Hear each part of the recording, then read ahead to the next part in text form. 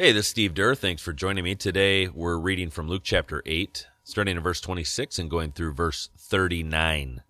It says this: So they arrived in the region of the Gerasenes, across the lake from Galilee. As Jesus was climbing out of the boat, a man who was possessed by demons came out to meet him. For a long time he had been homeless and naked, living in the cemetery outside the town. As soon as he saw Jesus, he shrieked and fell down in front of him. Then he screamed, "Why are you interfering with me, Jesus, Son of the Most High God? Please, I beg you, don't torture me." For Jesus had already commanded the evil spirit to come out of him. This spirit had often taken control of the man. Even when he was placed under guard and put in chains and shackles, he simply broke them and rushed out into the wilderness, completely under the demon's power. Jesus demanded, "What is your name?" "Legion," he replied, for he was filled with many demons. The demons kept begging Jesus not to send them into the bottomless pit. There happened to be a large herd of pigs feeding on the hillside nearby, and the demons begged him to let them enter into the pigs. So Jesus gave them permission. Then the demons came out of the man and entered the pigs, and the entire herd plunged down the steep hillside into the lake and drowned.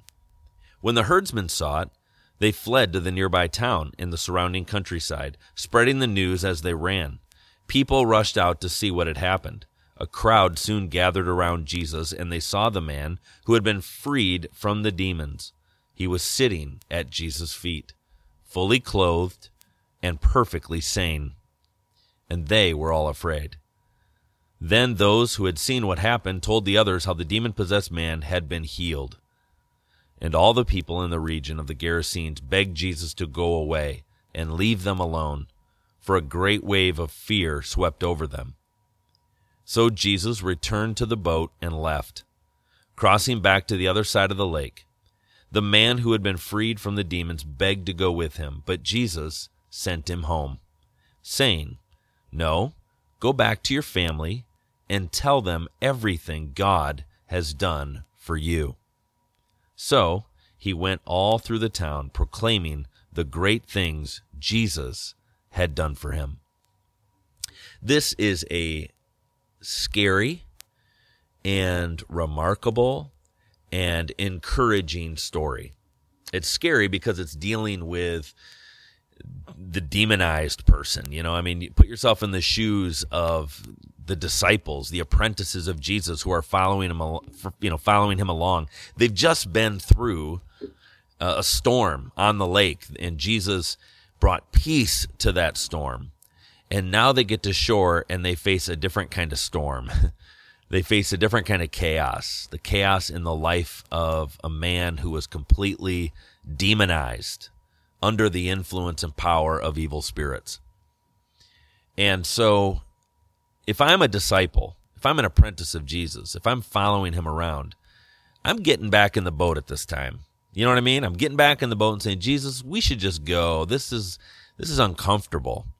And here's the thing. Sometimes following Jesus, in fact, oftentimes following Jesus, things get uncomfortable.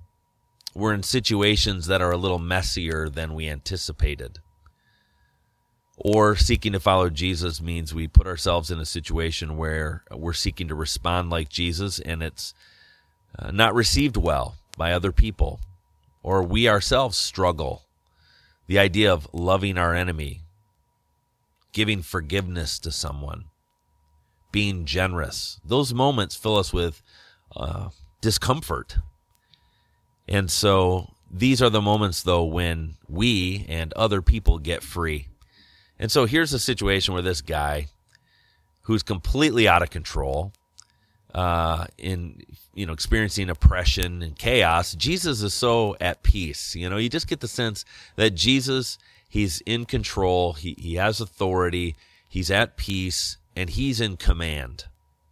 And I love that. Sometimes when we think about evil in the world, we think it's just running rampant. But it's just a good reminder to know that Jesus stands peacefully with us, that he has authority over evil. And so what happens to this guy? This guy has his life completely changed. The word used to describe the change in his life is a word we use often for our lives if you're a follower of Jesus. When you become a follower of Jesus and say yes to him, we often say that we've been saved. In other words, we've been rescued from death, eternal death. We've been rescued from our sins. We see it often as a spiritual thing, but this man is described as being saved. That's the same word we use. Now here they use the word healed or set free, but it's that word saved. So this man is saved. His life is completely turned around. He is freed.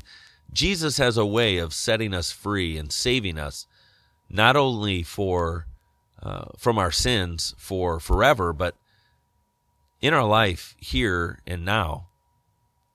And so Jesus pushes back evil, sets this man free, and this man obviously wants to go follow Jesus. I mean, he's been set free. He owes Jesus his life. He's been living outside the town in a cemetery. And now he's in his right mind, and it's time to go home. But he wants to follow Jesus. But it's interesting. Jesus, in this situation, doesn't invite the man along because he's got work for the man to do. Think about that. Jesus has work for this man who had been running around naked, this man who could not be subdued by chains, this man who was feared in the town, this man who lived among the tombstones, this man who was demonized, this man who everyone viewed as evil. All of a sudden, Jesus has a job, a role, a purpose for him. That's what I love about Jesus. He takes someone whose life on the outside looks completely messed up, and he brings about change. He brings about freedom. He brings about hope. He brings salvation. And when he does, he turns a person like this demonized guy into a missionary. Now, we might say, listen, God can't use me. I can't be a missionary. I can't tell someone else about God. I don't know the Bible well enough. I haven't been to Bible college. I haven't taken Bible courses. I don't know all the Bible stories. I don't pray very well. I struggle with, this addiction. I've got this problem in my life. My life isn't perfect. Jesus couldn't use me. And yet here Jesus is taking this guy who was demonized just moments before and now turning him into the number one missionary to his town and family. And what did this man have to give? If he didn't have all the theological background and all the right information, what did this man have? Jesus said it. Jesus said, I want you to go and tell them everything God has done for you. In other words, you have a story. You have a story of how God has changed your life, how God has rescued you. So go home and tell it. I think that's a great challenge for us today. I think so often we stop short of thinking we can be used by God because we don't think we know enough. But do you have a story? Do you have a story of how God pursued you? Do you have a story of how God loves you? Do you have a story of how God has changed you? Do you have a story of how you became a follower of Jesus?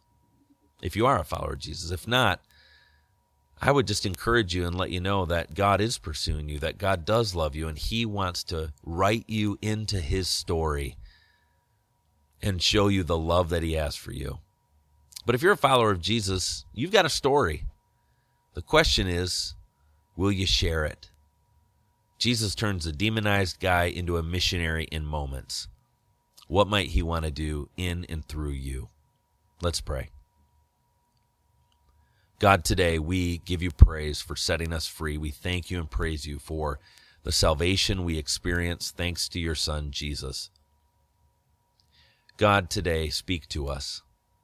Show us the places and the people that we can just, with our lives and with our words, share the good news, share the story of what you've done in our lives. And may other people experience that salvation and freedom as a result. In Jesus' name, amen. Hey, have a great day.